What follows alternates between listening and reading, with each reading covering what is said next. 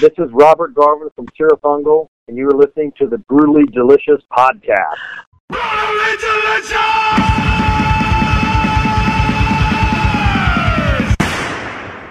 Let's start by 30 years. How long have you guys been in this now? Over 30 years. You ever imagine you'd still be doing it? Well, not really.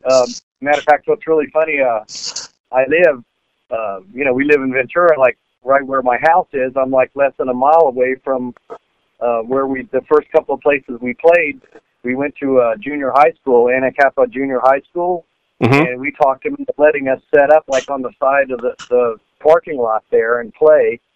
And that was like in 1970. And then we were in another band for a while called Titanic, and all the core members of Cirith Ungol. The one guy that was in the band, his family kind of played folk music. He went on. His name was Pat. He went on to play in the Angry Samoan, the punk band. Oh, okay. Cool. But at the time, his family was all doing folk music, so he loved the Beatles, so we were playing all Beatles songs, and the rest of us were listening to, like Mountain, and the early Deep Purple and stuff like that. So we ended up splitting, and so our first show with the band was February 15th, 1971. Wow. So actually we're like, we're like Stone Age creatures almost. Yeah, I was reading that on your wiki that your first gig was at an anti-Vietnam War rally. Yeah, so that wasn't the first one, but that was soon after. So anyway, yeah, the band, we took a break for 25 years or so, but if we just stayed together, we were approaching like 48, 49 years, which was, it's almost that's kind of an insane. Oh yeah. I don't even know how to explain it, but we did take all that time off, so, and I think that was good for the band. I did another phone interview, college station in Austin, Texas, and it was us and another band, and at the end of the interview, they asked, they go, hey, do you have any advice for this other band, this new band trying to make it in the music business? And Tim, our singer, goes, well, you need to break up for 25 years. Nice. That's awesome. That is great. And I think that had something to do with it. We never, and when we broke up, I think I swore that I'd never touch another drumstick as long as I lived. And, I mean, there was no, I wouldn't say bad blood, but, it's like the way it kind of fell apart and stuff. We're all kind of disillusioned with the music business at the time. And so, there was no doubt in my mind that I would never play drums again. Now, that said, I'd wake up every night dreaming about the drums and being in the studio or I'm a mechanical guy. I love cars and stuff. So what I love about drums, I love all the cymbal stands and the foot pedals and the cymbals. I love all the mechanized part of it. And so I'd be dreaming all that too. And so, it's nothing that ever, it kind of never left my mind, but it was something that we thought we'd close this chapter on, Right. And the business has changed so much in the last, 40 years. I mean, it's almost unrecognizable, right? Yeah, in a way, but, once again, the stuff that we started listening to, the stuff that made me, like whether it's, once again, early Mountain, early Black Sabbath, early Deep Purple. Matter of fact, there's a lot of other bands from that era. A band from New York, Dust, that was a big band that we loved. Sir Lord Baltimore, another band from New York at the time, playing the super hard rock, heavy metal, whatever you want to call it. To be honest, I don't think that's changed. Now, the technology around the recording equipment and the amplifiers and the guitars and all that stuff has kind of seemed like it's evolved. But, every once in a while I'll hear a band, and it's like it takes me back to when I first started getting interested in this type of music. And, and I always break it down pretty simple. If there's like, a screaming singer and a slashing guitar and pounding bass and drums, it's heavy metal. I mean, that's right. Oh, yeah. I agree. It's there's different versions of it, and it's morphed over the years, but I agree. It's all, in the same vein for sure. Yeah, and even our stuff, we just put out a single last year, Witch's Game. And, all the guys in the band always argue about, our first couple of albums, they don't like the way they sound and stuff, musically. But what I kind of like about Frost and Fire and King of the Dead, our first two albums, anywhere in any song, you can be listening to it and you can hear the bass, the guitar, the drums, the singing all without any kind of confusion. And even on that latest single we did, there's so much more technology now, and we're having a couple of rhythm guitars and stuff. And at some point, you don't get lost in the music, but I mean, it's not as easily recognizable as it is in a really simple 3-piece, power trio type. Right. So. Yeah, I mean, the way recording has evolved, I mean, recordings are getting bigger and bigger and bigger and bigger, and sometimes it takes that intimacy away, especially with modern mastering, how loud they make everything. There's no dynamics left in it anymore. Yeah, I mean, I was just listening to Join the Legion, which sounds great. I think that was a newer release, was it not? Well, yeah, Join the Legion, that came out in 1991. That's the last album we had before we broke up, and that was produced by a guy, Ron Gowdy, who actually has a recording studio in Copenhagen, Denmark. Oh, wow. And, we kind of had a big falling out, like, after that album, because we didn't have a lot of control over the production and stuff. And, the first couple albums we put out, we completely produced them ourselves. Then our third album, One Foot in Hell, was recorded pretty much by us, but then it was all mixed down by Brian from Metal Blade Records and another gentleman, Bill Matoyer, kind of like a famous studio guy.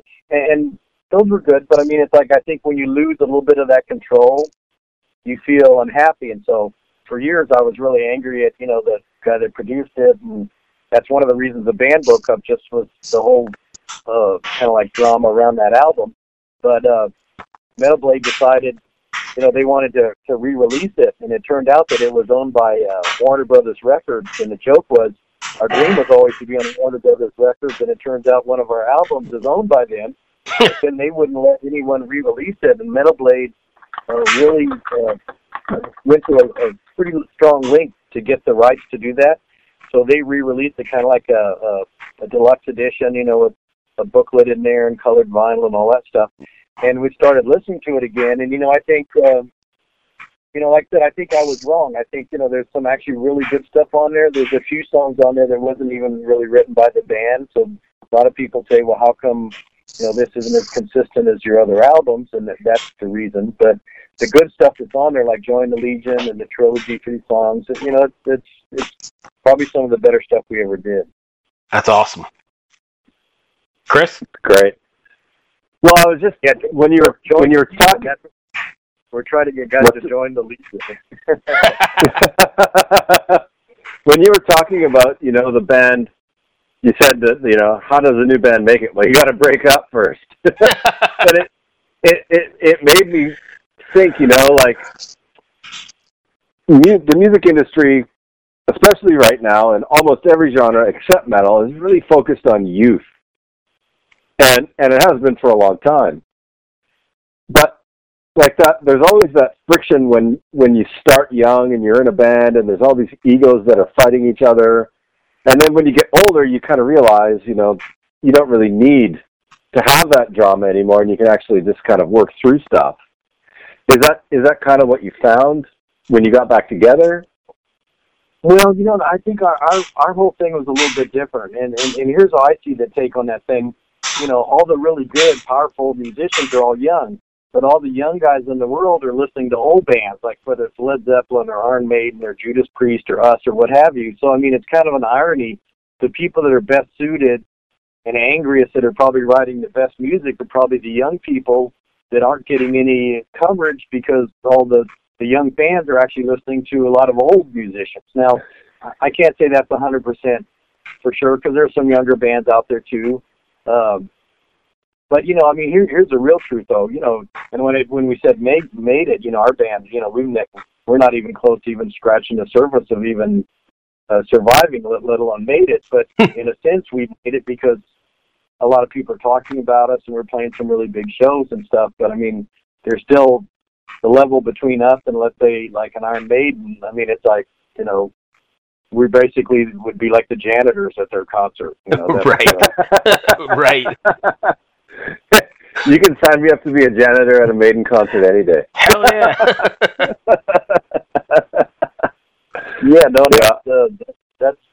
Those guys are pretty cool. We, our photographer, Greg, who did the first 2 albums for us, he did a bunch of stuff for Iron Maiden, so we got to hang out with them I can't really remember when it was. It was probably in like the 90s, maybe 91 or 90, somewhere around that time, right before our band broke up. But we got to hang out with them backstage, and it was kind of cool. That was like, they were really doing well, but they hadn't reached the level of success they're at. Right. They hadn't their 747 airplane yet. Right. Yeah, I saw a meme a little while back where it was like, remember that New Year's gig, the Dick Clark's New Year's, where Mariah Carey had to lip sync because she couldn't hear herself. Right. She was having all these issues.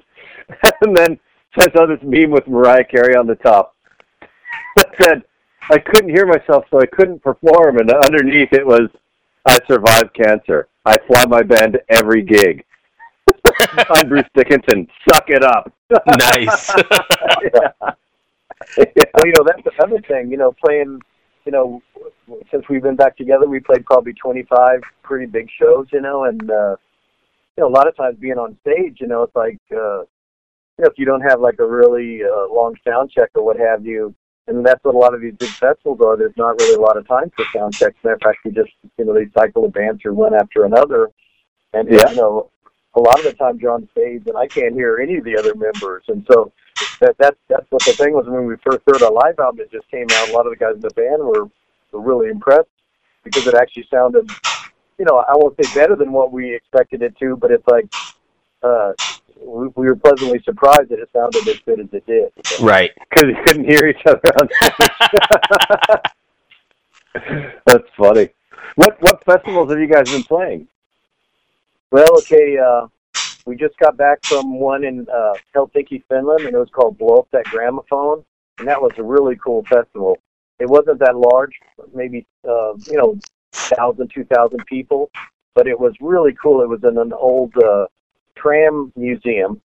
So this concert hall was basically a big concert hall. On either side of the concert hall, they had like antique, kind of like electric, railroad cars, like trams for like, downtown transportation. Huh.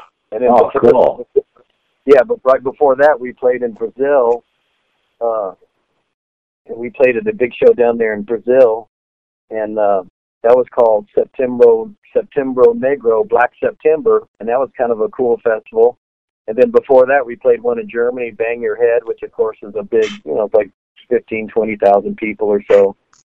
And nice. that was so yeah, no, that's what we're trying to play as many shows a year as we can. But some of the guys in the band, we're older, we have families, and some of the guys had careers and stuff like that too. So I mean, if you're working full time and you're raising a family, you can't go on tour for 60 days in a row without coming home to no family and no job. Sure. Yeah. Absolutely. Honey, I'm going to be gone for 150 days. I'll be back. Yeah, everyone keeps saying, how come you're not touring more? And that's the real reason. I mean, we wish we could, and if it was something that was that lucrative that we could do it, I think that we would do that. But what we're trying to do now is play as many shows as we can, as far separated around the world as we can, so that we can get out to some of the people that were listening to us. And at the show we just played in Brazil, there's people, we showed up at our hotel, they were sitting out there, they'd bought our first album, 40 years ago. So I mean, it was amazing to actually go play places. And even though most of the crowds, under 30, 25 and under, there'll always be, the people that actually, bought our records when they first came out. And it's pretty amazing to actually see people that, that waited that long, wait 30 years or 40 years to see you. So. Yeah, it's amazing. What do you think? Yeah, the ones that are still alive. Right. Does it seem to you like metal is more popular all over the world, but specifically in North America, it's not quite as big? Or is that just kind of like a stereotype that people have? Well, you know what? I think it's always been that way. I mean, I'm working on an interview right now with a big magazine in Poland, and the guy was asking us, while we broke up and this and that, and I was kind of recounting, our band is kind of like the Tenacious D thing, we survived disco, we started made it through the punk thing, But the hair metal bands and the kind of the speed metal stuff, when the bands, Metallica bands started playing the faster heavy metal, we were kind of like locked into this. We were into this kind of like old style, true metal, epic metal, or whatever you call it. And it's like we weren't going to change, and we really, most of the time, we didn't really fit in with what was going on around us.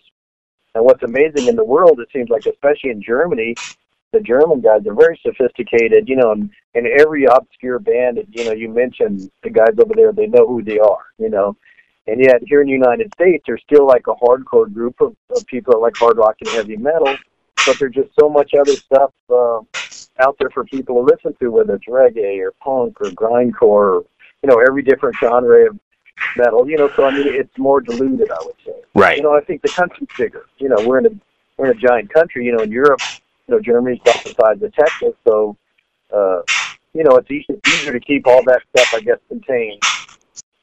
Yeah, absolutely. Are you guys writing any new material? Yeah, let me do this. So in Finland, we were in Finland, and Finland actually has more heavy metal bands than any country on earth, and most of them are like black metal or death metal. And we couldn't really figure out why, but because the people there are so happy, everyone's happy, supposedly the happiest people in the world. But then, it's kind of cold and it's rainy and snowing and stuff, and so we were talking amongst ourselves saying, well, this is a perfect place, if you're always indoors, it's perfect to be in a band and write music because, you can't waste your time going outside doing stuff, So. Right. Yeah, no one wants, regardless of how much people love snow, you can't sit out in it, like, all the time. Right. I guess it's probably why there's a lot of metal in Florida, too, because you can't go outside in the summer. But wait a second. Wouldn't your theory be shot down? Because why are there no, like, real Alaskan metal bands? Well, maybe they are. Maybe they just, once again, it's an isolated area. Maybe you need to go there. What about 36 Crazy Fists? They're from Alaska. Oh, yeah, that's right. Yeah. All right. Sorry, Rob. I wasn't trying to prove you wrong. There you go. But, it's also, Alaska has a smaller population, once again. So, I mean, but I've been there. It's a beautiful state. I'd like to go there someday. You asked if we're working on new material. Yeah, we, as soon as the band got back together, and this is no bullshit, when we released Witch's Game last year, like, we were surprised because a lot of the guys said, wow, this is really good, and, wow, they can still play their instruments and stuff. And it kind of took us by surprise because as soon as we got the band back together, we're playing our old stuff, but we sat down and we started working on new material because we loved, that's what we did. We wrote, with the exception of Arthur Brown's Fire that we did as a cover, we never really did any covers the whole time the band was together. I mean, we did practicing and having fun and stuff, but as far as recording them. And so, as soon as the band got back together, we started working on new material. And I can't really, there's nothing I can say, like right now, but I keep telling everyone stay tuned because, we had the live album just come out a week before last, and, we have a few more tricks up our sleeves before we fade into the background. Nice. Not done yet, huh? Well, yeah. We're not done. We're close to done. We're like. Well, I think when you're making music because you love. Oh, sorry. Go ahead. No, I was going to say we're burnt on one side. Right. I think though when you're making music because you love to make music, it's different.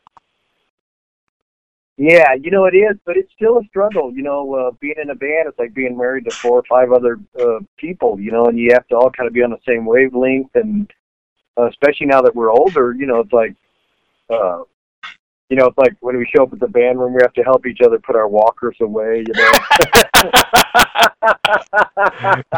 That's excellent. Yeah. Everyone's gone down from 412 cabinets to these little tiny combo amps. No, not us though. We're still blasting. Matter of fact, we're playing so loud. I'm just wondering if I'm going to follow in the footsteps of AC/DC and have to quit the band because I can't hear anymore. But yeah, no, we haven't given up the dream, and that's what's keeping us together. And we're serious because in the music we're writing and stuff. We have like arguments that stretch on for like months on whether, you know, one riff in a song like has one wrong note in it or something. So, Right, you know, right. we're trying to do what we did when the band broke up, when kind of where we left off, we kind of picked up from there. And someone else asked, they said, you know, did you ever think about doing a live album before? And the answer to that question was no, because we were always chasing our next studio album. Right. But when the band got back together, Metal Blade approached us and said, hey, would you guys want to do a live album?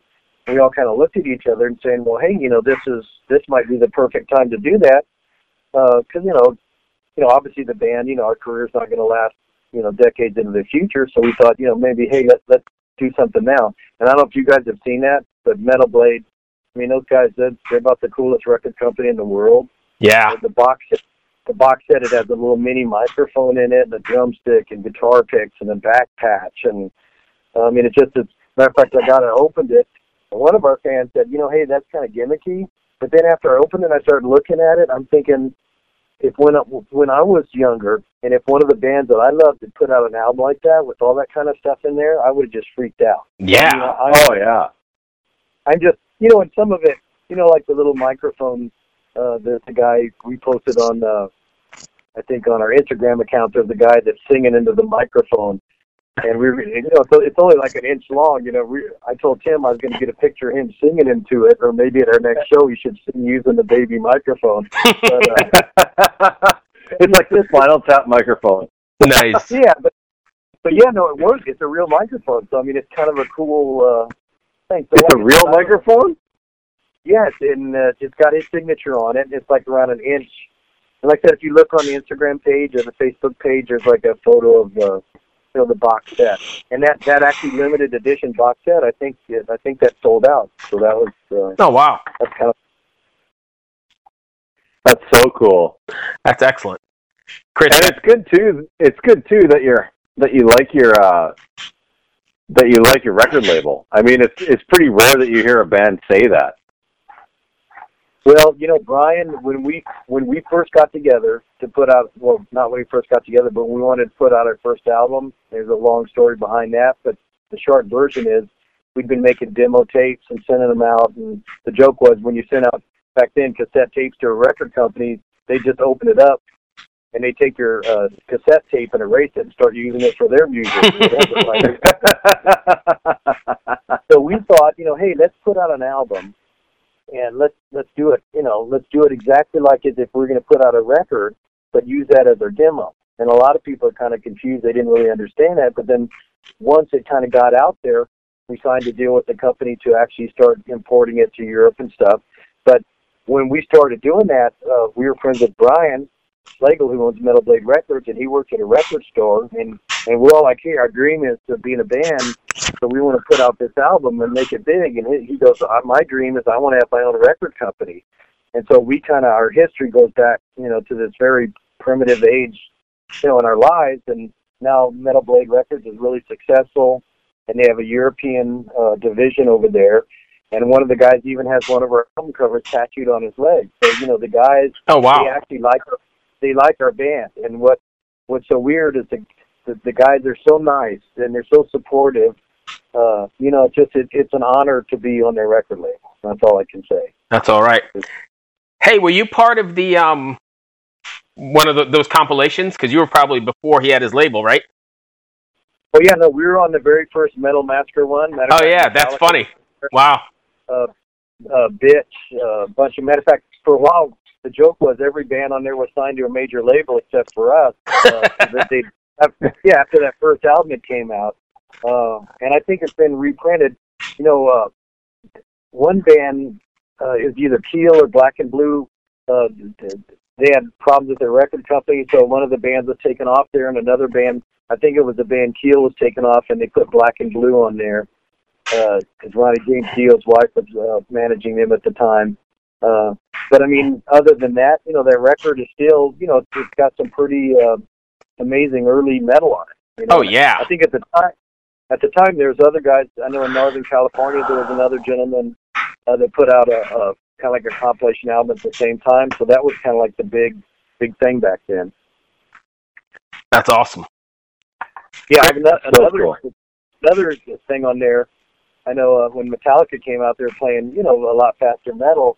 And the joke is, if you listen to that first album, our song "Death of the Sun" is faster than their song, which was kind of weird.